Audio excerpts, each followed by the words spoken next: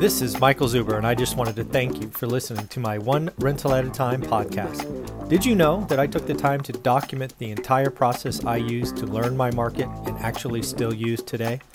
I released it as a $199 online course via Teachable, and it is called How to Get Started One Rental at a Time. With that, you get access to my private Facebook group and can join our group mentoring calls every Saturday at 9 a.m. Pacific. You can find it on my website at onerentalatatime.com. Now on with the show. Hey everyone, how you doing today? As you know, it is Tuesday. That means we start off hot with one of your favorite guests. We got Matt, the Lumberjack Landlord. I just love saying that, man. You got to go check out his channel on YouTube. Yes, he has now developed content, and I got to tell you, his thumbnails are on point. So do yourself a favor, go check out Lumberjack Landlord. You will enjoy it. But how you doing, Matt? I'm doing awesome, Mike. Thanks so much for having me. And a special thanks to my boy Tom, who is just absolutely crushing it from ClickSwipe with the thumbnails. He is just a force to be reckoned with. So he's just done an awesome job and really helped me with my vision. There you go. I love to hear that. So we've got three exciting topics. A lot of these, the first one's going to be, we're going to kind of poke some people in the eye because there's a lot of, I don't know, supposed experts that are either wrong or idiots. Yep. I'll let them choose. They have the right to choose which one they want to be. Maybe a little bit of both. Maybe a little bit of both, right? Or exactly both. But yes. And then the next two topics are going to be about building wealth, right? By getting on the property ladder. But let's start off hot. And this is the whole notion that, hey, interest rates are rising, prices have to go down. Yeah. And that's not how it works. Yes, if you go over a long enough time frame, you basically can manufacture the numbers to say this works, but folks, we are in unusual times. That's right. Rates have been pushed artificially low. We have we have more demand than we've ever seen. We have less supply. And I believe what we are fundamentally seeing is a shift in real estate because interest rates are going to be going up probably for years. And that's going to cause mom and dad, to change their decisions on upgrading, which is really going to hold back inventory. So that's a long introduction. Let's bring Matt on and see what he thinks, buddy. So interest rates go up, prices go down 10%, right? That just happens all the time. Yeah, like probably within 48 hours, right, Mike? Yeah, just like that.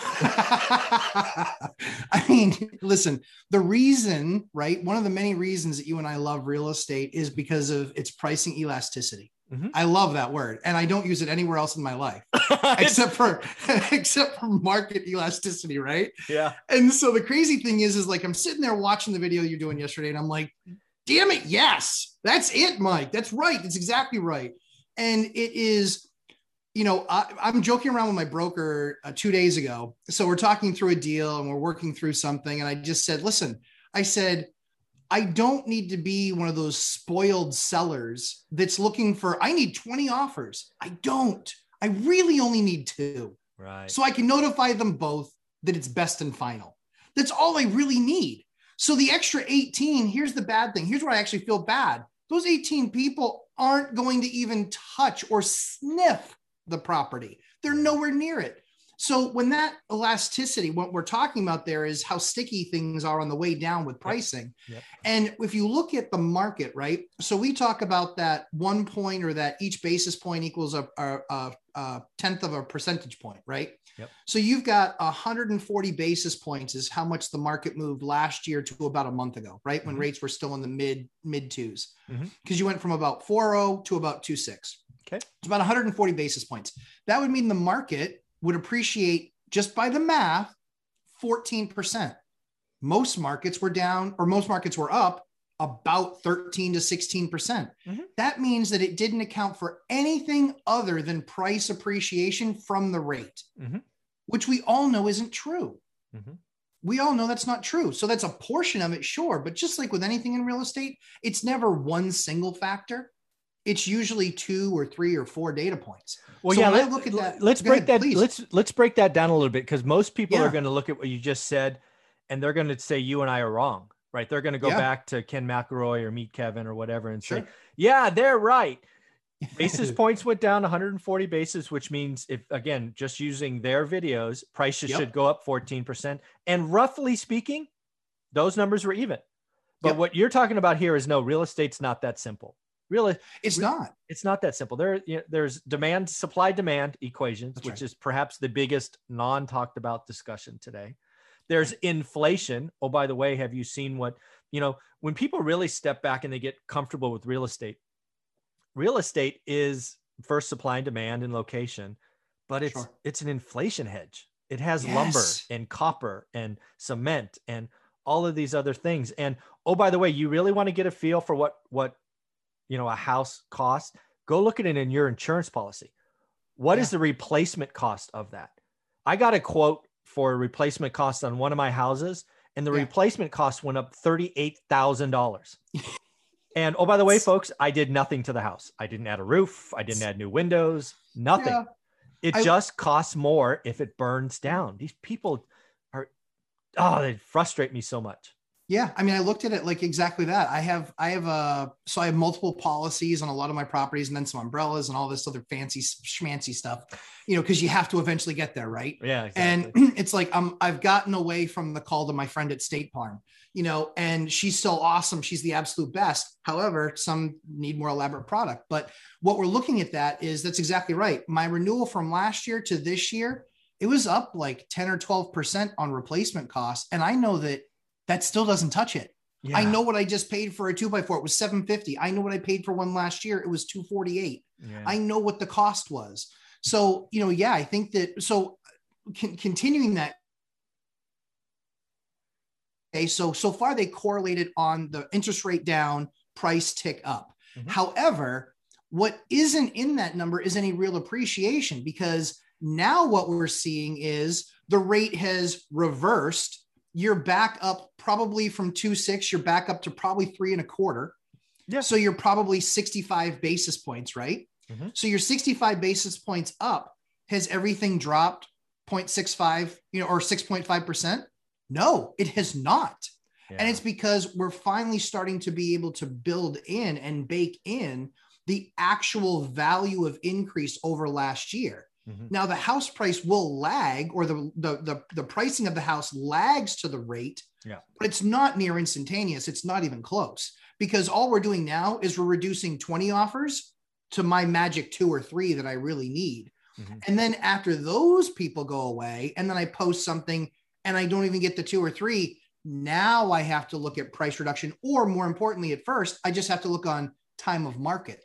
Exactly. Which is time of market might, instead of being, 31 days from listing to closing, which we all know it takes 40 days to get an appraisal. So that shows you that 9%, there's 9% in there that is actually being created from cash deals, and them closing in still 14 days or 10 to 14 days.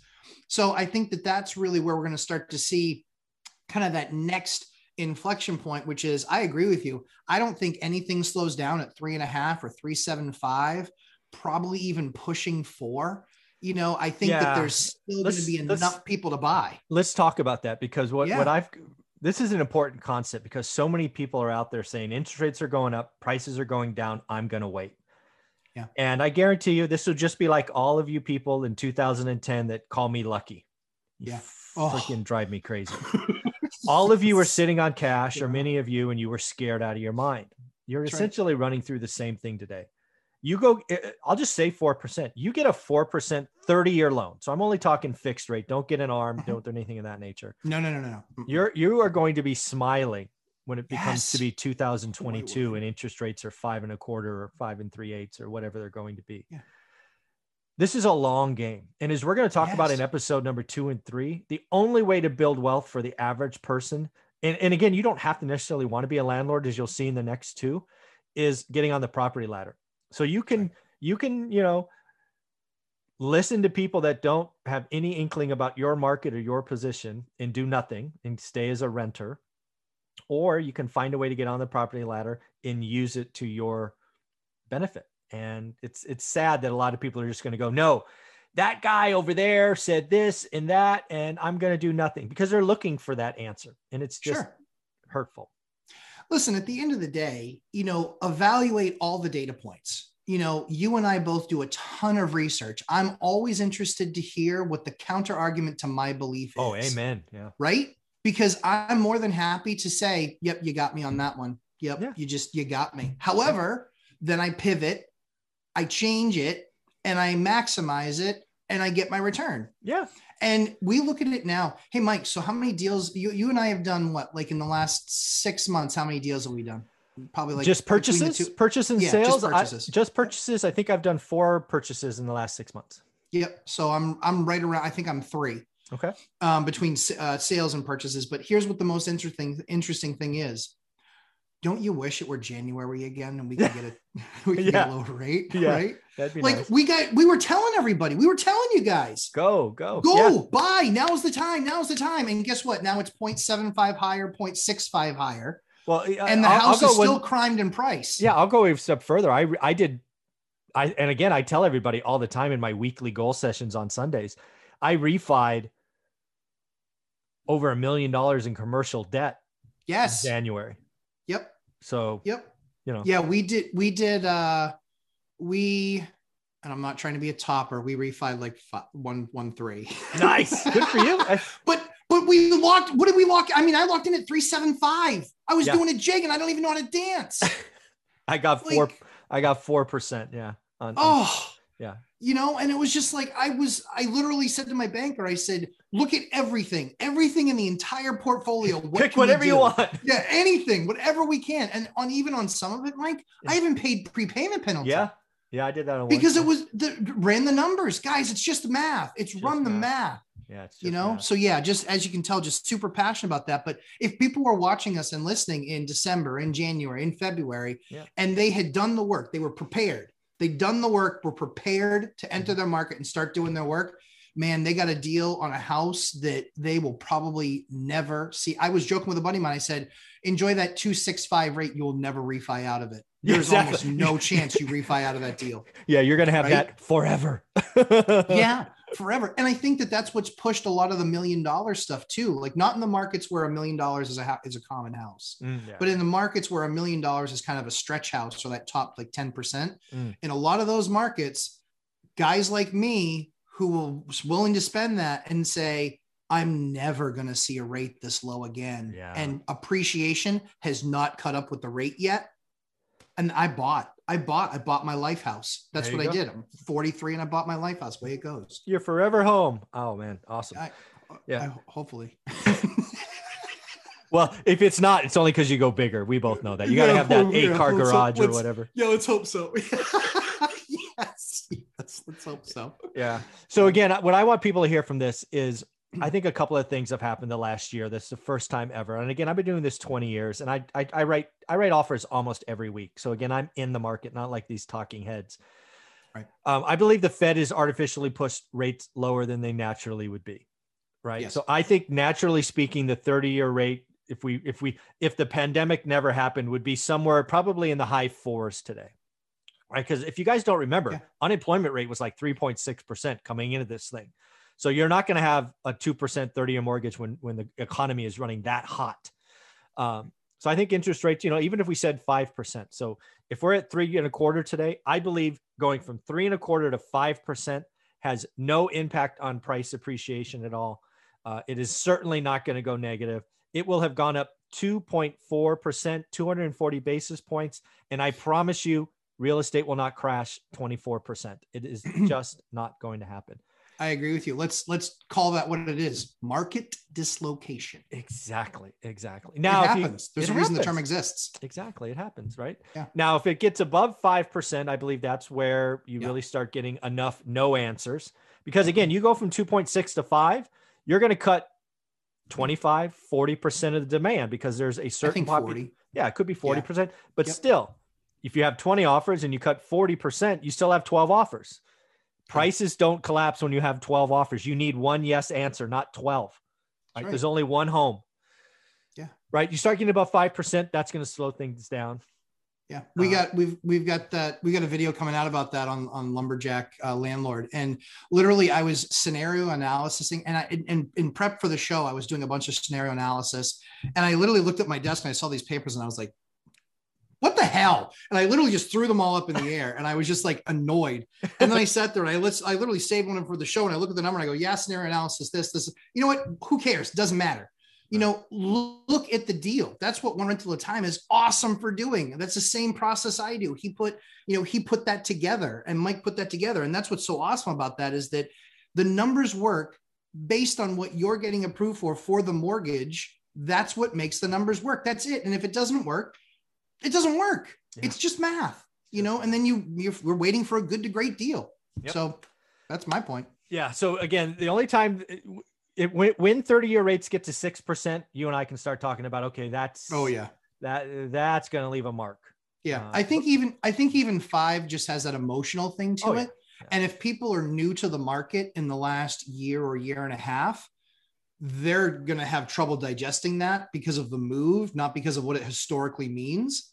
But if people have bought a house, you know, before that, or they bought one 5 years ago, or they were like the couple that you talked to from Vegas, you know, on Sunday, they still look at a 5% rate and say, it's just about the numbers. Yeah, exactly. It's just about the numbers working. They remember when it was, 7-8%, deals. So yeah, I agree with you.